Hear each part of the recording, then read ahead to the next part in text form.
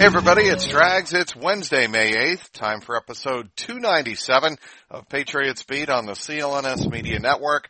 Find us at clnsmedia.com and follow us on Twitter, as always, at Patriots CLNS. The Patriots announced Monday that former safety Rodney Harrison has been voted by the fans as the 29th person to be inducted into the Patriots Hall of Fame, beating out Richard Seymour and Mike Vrabel. Harrison, who helped the Patriots win back-to-back Super Bowls in 2003 and 2004, becomes the seventh player from those teams to be selected into the team's Hall of Fame. He joins Troy Brown from 2012, Teddy Bruschi 2013, Ty Law 2014, Willie McGinnis 2015, Kevin Falk 2016, and Matt Light just last year. Harrison will join offensive tackle Leon Gray, who was selected for induction by a 10-person senior selection committee in April as the 2019 Patriots Hall of Fame honorees. The date and time for the Patriots Hall of Fame induction ceremony will be, of course, later this summer, possibly early in the regular season. Here to discuss it all is CLNS Media colleague covering the Patriots, Alex Barth. Follow him on Twitter at RealAlexBarth, all one word, no underscores, nothing like that. Welcome back, Alex. Thanks. You know, I figured you called me for this one because it is clear of me, you, and Evan on the CLNS team. There's one who's clearly more nostalgic than the other two, and any chance to talk about the early Dynasty Patriots, I appreciate. So thank you for having me on. Well, I love talking history, and this is a great time of year to talk about it because we're in between, let's face it, the draft where things start to settle down and calm down a little bit, and rookie minicamp, then the OTAs, and then June minicamp, and then regular camp in July. And this is just a great time to kind of reflect on the history of the Patriots. And I think one of the great personalities ever to put on a Patriots uniform in Rodney Harrison. Yeah, I mean, I think it's understated kind of what he meant to this franchise. And when you look at the Patriot way, he was a huge piece of developing that whole mentality, that whole belief system, all of it. And he wasn't here for the first Super Bowl. He didn't get here till 2003, sure. But I mean, I think he played just as much a part of that as maybe any other player, in that the intensity he brought and that kind of chip on the shoulder attitude he brought even a year after winning a Super Bowl, going from 03 to 04, I think that was very important in laying the foundation of what turned into the Patriots dynasty. There are two great parts of Rodney Harrison's game, and they, in my estimation, are equal in value to the Patriots back in that Patriots 1.0 version of the dynasty. And that is his ability. You need to trademark that, by the way. The 1.0 and 2.0. That's just such a great way to refer. I've been doing it, and I give you credit, but you need to trademark that. That's such a great way to refer to it. No, I think it's, I don't think I'm the only one doing it, Alex, full disclosure, but You're the first one I heard do it. Well, that's nice. Say. Well, maybe I will apply for it because you're the first if you get the first trademark, right? Exactly. But anyway, I think getting back to my point, Alex, that Rodney Harrison did two things that Bill Belichick appreciated. First of all, he produced on the field. And Belichick will tell you time and time and time and time again, it's great to be a leader, it's great to be vocal, but the first thing you have to do is produce and execute on the field. And I thought Rodney Harrison picked up the defense, and Belichick saw in him after the 2002 season something that he could plug in right away and use in the Patriots defense. And that was somebody who was a ball hawk, but was also a quarterback, at the safety position, deep in the second level, third level of the Patriots defense. And the other thing he did, of course, very, very well was he was a leader in the locker room. Him and Willie McGinnis. Nobody ever crossed their paths. But I want you to kind of focus on what he was able to bring as a leader on the field when he was actually out there. Well, I mean, it's kind of cool to see because that kind of player doesn't really exist anymore, right? It's tough to compare him to anybody playing in the game now because the fact of the matter is if he comes along 10, 15 years later, he's a linebacker. That's what he is. He's probably more like, I don't want to say Donta Hightower because Donta Hightower would not have been a safety back then, but that big mauling physical presence, you just don't see safeties. it allowed him to command a lot of respect. The way he combined the mental element of his game with the physical element. I mean, the clip that's been going around, which is one of my favorites of all time, is the clip from his Football Life documentary when he talks about when he first got to New England, and it was Lawyer Malloy's job, who, by the way, is another fantastic player and should at some point get into the Patriots Hall of Fame. But it was Lawyer Malloy's job, and he was there competing for it. He wasn't there to make friends, and they talk about him starting fights at practice and getting under Brady's skin and having guys, have problems with him. And then it just cuts to a clip of Belichick, who just sits there with that Belichick smirk and goes, "Best practice player I ever had." And that's really all you need to know about Rodney Harrison, is that he was such a good player, but he played like the 90th man on the roster at all times, both in practice and in games. I'm sure a lot of his teammates didn't necessarily like him in the moment, but he commanded the respect where you had to try to reach his level 24/7, and that got the best out of everybody around them. And I think, you hear guys say that ultimately at the end of the day, looking back, they appreciate him for it. And that's kind of similar to what you hear about Belichick. When you're in the moment playing for him, he can be tough and you hate him sometimes, but when you look back at it, he gets the best out of you, and he helps you achieve your goal of winning a Super Bowl if you're an NFL player. So I think Harrison is as close as if Belichick was a football player, if Belichick was an NFL player, Harrison is the closest to what it would be, of what Belichick would be of any player we've seen. That's an interesting analogy and an interesting comparison you draw there between Belichick, the coach, and Harrison, the player, and the intensity. And I think there's some legitimacy to it. But what I also very much believe is Belichick loved the fact that Rodney Harrison could bring something to get under the skin of Tom Brady, to make him mentally tough at practice, to grow as a player during games. I don't think that's can be overstated Talked about enough. Absolutely. I think having Harrison... There's two guys. Brady's admitted that there's two guys that have gotten under his skin like nobody else ever, opponents or teammates, and it's Rodney Harrison and Ty Law. Right. And, to have played against both of those players in practice, Brady absolutely grew into the kind of leader that he is on the field, and grew into the kind of quarterback that can read defenses better than any quarterback, I think, in history. Oh yeah, because and again, it goes back to it. Everybody remembers Rodney Harrison, the big hitter, and that's the trademark of his game. I'm not going to say it's not, but he doesn't, get the credit for having the football IQ that he did. And again, you look at that whole defense, and kind of the annoying thing about this whole induction process for the Patriots Football Hall of Fame is they have so many guys that deserve to be in, and they need to start putting in more than one at a time, because Harrison embodied what that defense was. But you had so many guys in Harrison, McGinnis, Law, Bruschi, Vrabel, Seymour, all of them that were just such high IQ football players, and Brady's going against that 5 days a week. So he had to raise his football IQ, and he had to do it quickly, or he was going to get eaten alive at practice. And that's kind of what set the Patriots apart. Back when the game was very physical, and not like it is now, back before a lot of the rule changes, there wasn't as much of an emphasis placed on football IQ. And the Patriots are one of the first teams to really go all in on that, and it's because of guys like Rodney Harrison who were able to pair the mental part of the game with the physical part of the game so well. I don't know that was – look, there were certainly players who did it, all-time greats, but – it was not a common trait. You see it a lot more now. The football IQ part of the game is focused on a lot more now. 20 years ago, that wasn't the case. You were either a big mauler or you were a crafty, smart player. Harrison was one of the few in his era that was both. I mean, you look at the other safeties of that time, Ed Reed, Brian Dawkins, that might be it for me. It may be John Lynch if you want to throw him on there, but he might be a little later. I don't know if he's the same era. But you either had the big mauler physical safeties who were just flying around the field and taking people's heads off, or those crafty safeties who would sit back, read a quarterback's eyes. Harrison's one of the few guys who did both. What's fascinating also to me about Rodney Harrison, we're speaking with Alex Barth of CLNS Media, my colleague, along with Evan Lazar. Follow him on Twitter at RealAlexBarth. There are so many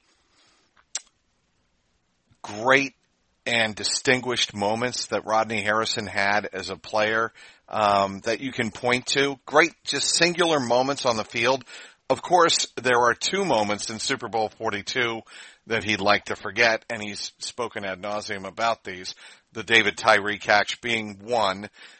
where he was literally posterized for eternity in the NFL, with David Tyree making the greatest single catch in NFL history. And then, a couple plays later on that same drive, he regrets not switching the defense from cover 0 to some type of cover 2 or cover 3.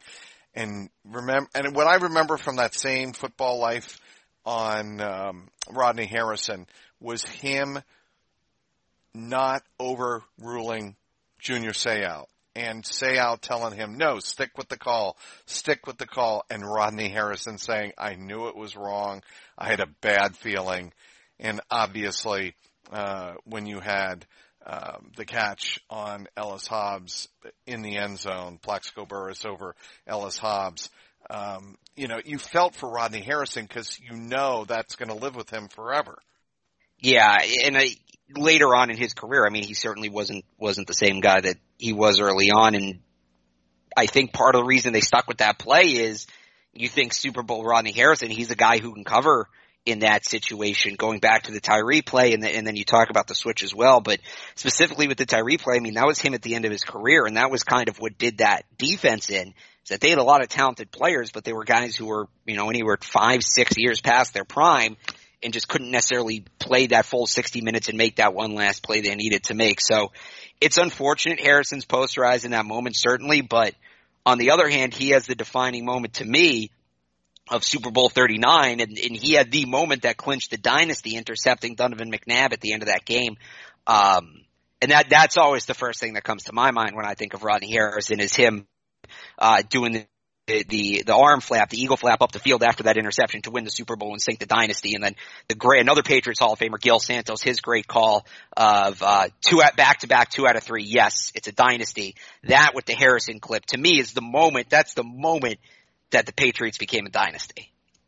Going back to the stats, Alex, first 2 seasons in New England, Harrison was not only the Patriots' leading tackler each year, but he also led all NFL defensive backs in tackles both years, and he had a career high with 140 tackles in 2003, followed by 138 more the next season. You know what that tells me? The guy was always around the ball. Yeah, he absolutely was, and even when he wasn't, if you want to talk about Rodney Harrison's stats, the big one for me is 7 interceptions in 9 playoff games, and those didn't come against scrub quarterbacks. You're talking about Peyton Manning and Donovan McNabb, and that to me is kind of, and it doesn't get talked about as much. It's probably not quite on the same level, but the Mariano Rivera run scored on in the playoffs. More men have set foot on the moon than have scored on Mariano Rivera in the playoffs. 7 interceptions in 9 games when you're facing the likes of Peyton Manning, Steve McNair, who was an MVP the year they played him, Donovan McNabb, that Panthers offense, which was outstanding, even though he got hurt in that game. They played some good offenses during that run, and Harrison victimized every single quarterback they saw. So again, it's been kind of put out there a bit this week. It got buried for a while there, but something that's not talked about enough. 7 interceptions in 9 playoff games for Rodney Harrison, with 3, I believe, coming against Peyton Manning. It's 3 or 4. I can't remember off the top of my head. Well, you mentioned that, and, I certainly did not mean to be Nancy negative with the 2 moments in Super Bowl 42. No, I mean, it's part of his legacy. Like, you have to mention, if you're going to tell the story, tell the whole story. I think that's fair. Right, but you mentioned the eagle flap. Another couple of moments that stick out to me as defining Rodney Harrison and why he's in the Patriots Hall of Fame. Obviously, the production is there, but there have to be defining moments that stick out that made you who you were as a iconic figure in the Patriots franchise. That's why you're getting into the team's Hall of Fame. Right. One was the interception of Ben Roethlisberger in the 2004 AFC Championship that essentially sealed it, right? And the second one would have been, to me, and you alluded to it, his play in Super Bowl 38 against the Panthers before he came back on the field with a broken forearm and, had to watch from the sideline. To me, and that's why when we all saw Patrick Chung this past Super Bowl, break his arm, against the Rams, everybody immediately thought back to Rodney Harrison in Super Bowl 38. Well, so do you want an interesting stat that means absolutely nothing, but it's interesting? Fire away. The Patriots are 3-0 in the Super Bowl when their starting safety breaks his arm, because Eugene Wilson broke his arm in 39 as well. I did not know. I did not. I completely forgot about that. Not saying that it should become part of their strategy, no. But 3-0 when the starting safety breaks his arm in the Super Bowl. It's when we normally say break a leg, maybe with the Patriots it should be break an arm going into the Super Bowl. Well, obviously what we're referring to here is, if you ask me who's the toughest Patriot and the most ornery Patriot, I'd say probably John Hanna would be right up there, number one. It's hard to imagine anybody being tougher, more ornery when he played than John Hanna. Now, I'm an old geezer, and I get that, and I go back to the 70s all the time. He was a true Hall of Famer to me, and one of the very, very toughest Patriots ever to have played. And there have been so many down the road. Willie McGinnis is certainly, he was ornery. He commanded. Logan Mankins played a whole season on a torn ACL. That would certainly he would certainly be in that discussion.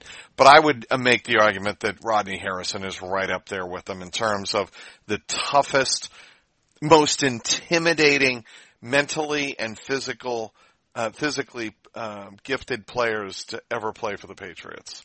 I mean, he played mean. He was a mean guy on the field. He played angry, but that's what the fans love.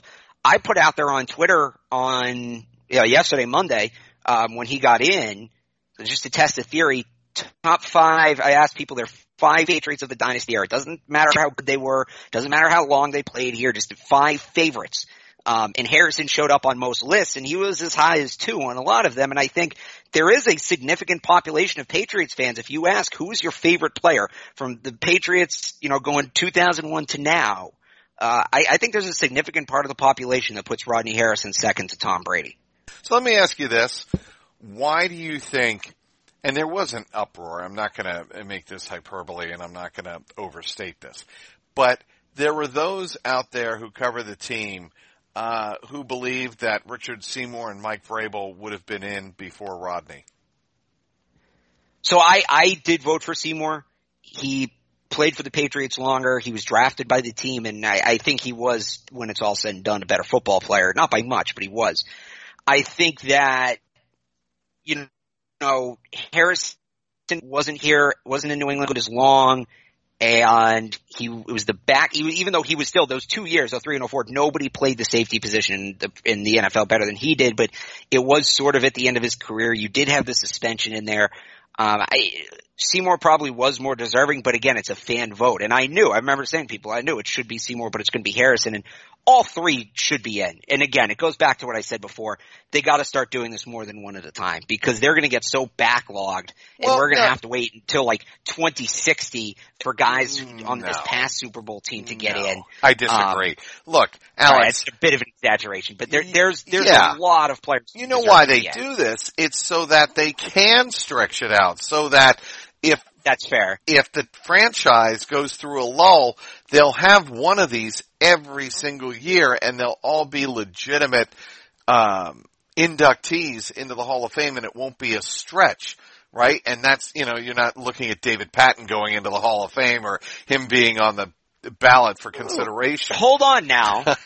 On David Patton. Maybe I'm being harsh on... But very underrated Patriot. Okay, who else can I pick on? I'm Rashay Caldwell. Can I go back to one thing you said about John Hanna real quick? Yeah. Because it really bums me out that my generation of Patriots fans do not appreciate John Hanna. I still think he's the second greatest Patriot of all time. He's probably the greatest offensive guard to ever play the game. And nobody besides Evan Lazar wants to watch offensive line tape, especially from the 70s.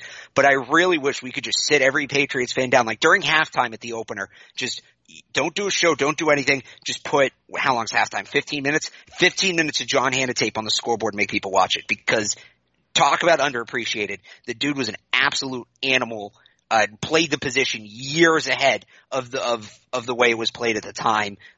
Completely underrated. I have him ahead of Gronk. I have him ahead of Vinatieri. Second greatest Patriot in history. You get no argument from me, and I don't think from old-time Patriot fans who are above the age of 35 or 40. I don't think they would argue at all either. Rodney Harrison in Canton, yes or no? I mean, he should be. He's not going to. First of all, you have the track record of him being a dirty player, and those guys tend to have trouble getting in. The NFL Hall of Fame is very political, unfortunately. And, you saw a guy like Terrell Owens not get in on the first ballot when, come on, he's a top 10, if not top 5 receiver of all time. That, you have the steroid suspension as well, the PED suspension, when he was in New England. That's not going to help his case. He absolutely should be in. Like I said before, from 03 to 04, you can stretch it to 05 if you want.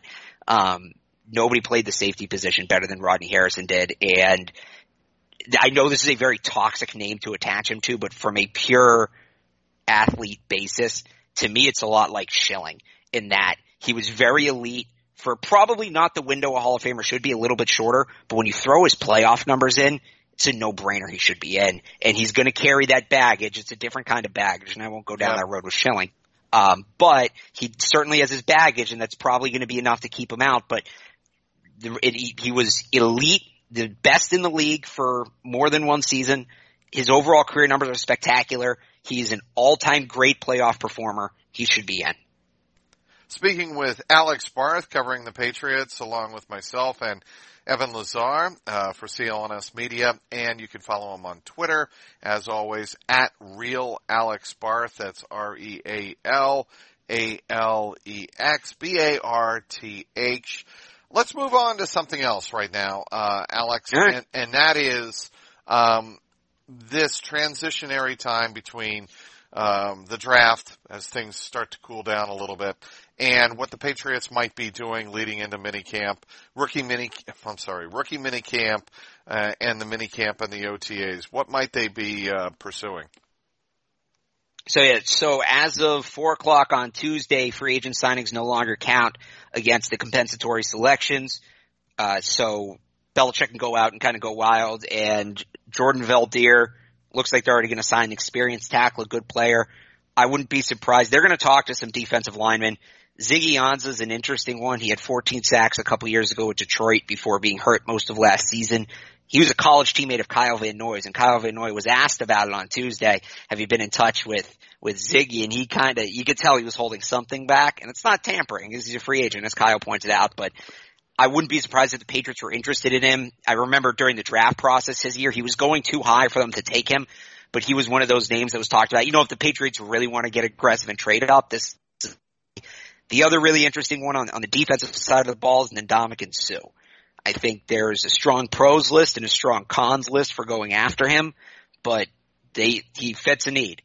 And he's somebody they could certainly talk to, although he's stated in the past pretty bluntly, he's a hired gun. He's going to go to the best paycheck, and given the Patriots cap situation, I don't know that they're going to be able to do that. On the offensive side of the ball, there's a number of receivers out there that I'd love to see them make a run at just to bring it to camp, kick the tires. Dontrell Inman's an interesting name, former Charger. I just think he'd be a good fit with Brady, sure-handed, good route runner. He can return kicks a little bit as well. He'd be an interesting name to bring into camp to compete. And then I know people probably want sexier names. So the name I've been on since before they signed Demaryius Thomas, the guy I thought they were going to sign over Demaryius Thomas, is Michael Crabtree. To me, he's a better fit for the offense than Thomas. He's not coming off an injury. He's the same age. He had a better season last season. I would love to see them give Crabtree a shot. I'm not really sure why he hasn't been signed yet, although I'm sure that in itself should be alarming to me. And then the other one that, is going to get thrown around a lot, I don't know if there's anything to it, is Dez Bryant. He's still out there. We know he wants to play in New England. The Patriots could probably get him very team-friendly. I don't know if he has anything left. He posted a workout video the other day where he was having trouble cutting. So I don't know that it's the best idea, but he would have been signed last year. But you're gonna hear that name a lot in the next 2 months. As desperate as the Patriots were last year at the start of the year, and Dez Bryant was out there, and for him not to hook on with a team like the Patriots, I think he's done. You know who he is for the Patriots this year? He's Eric Decker. If none of the guys they brought in work out, he's last case, worst case, last chance. All right, let's just look. Right, that to me is if he has any role with the Patriots this year, it's what Eric Decker was last year. It's just a look, middle of camp, nobody else is working out, people are hurt, you need a body. He played at a high level at one point, you might as well see if there's any drop left in that bucket. What about Kyle Rudolph?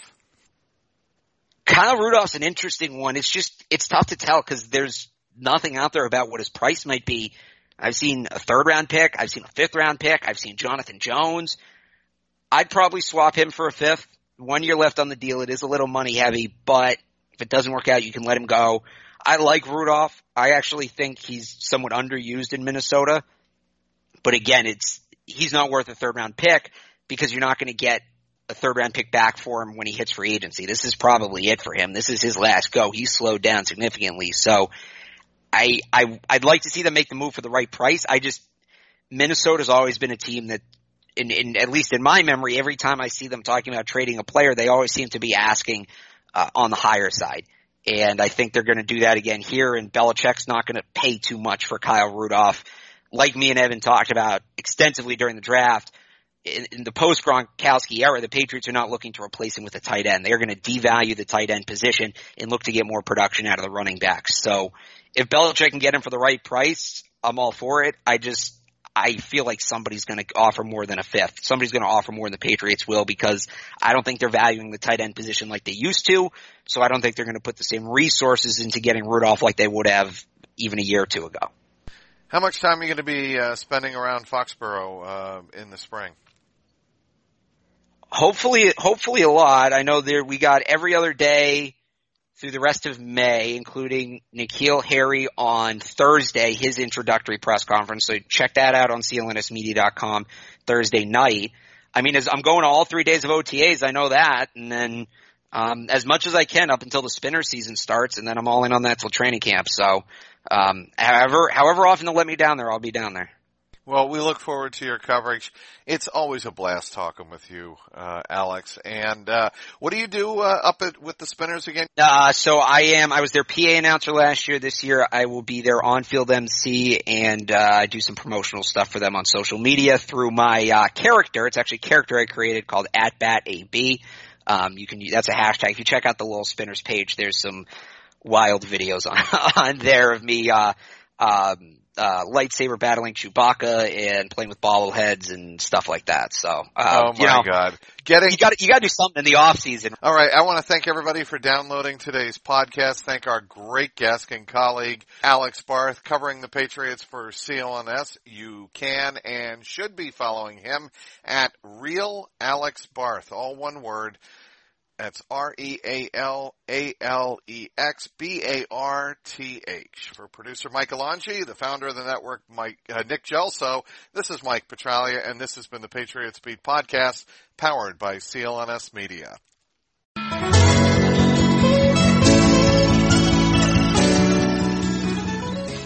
Hello, I'm Dan Lothian, host of the Behind the Media podcast on the CLNS Media Network. Along with Jimmy Young, we dive into the biggest media headlines each week with honest, informed, and sometimes irreverent perspectives.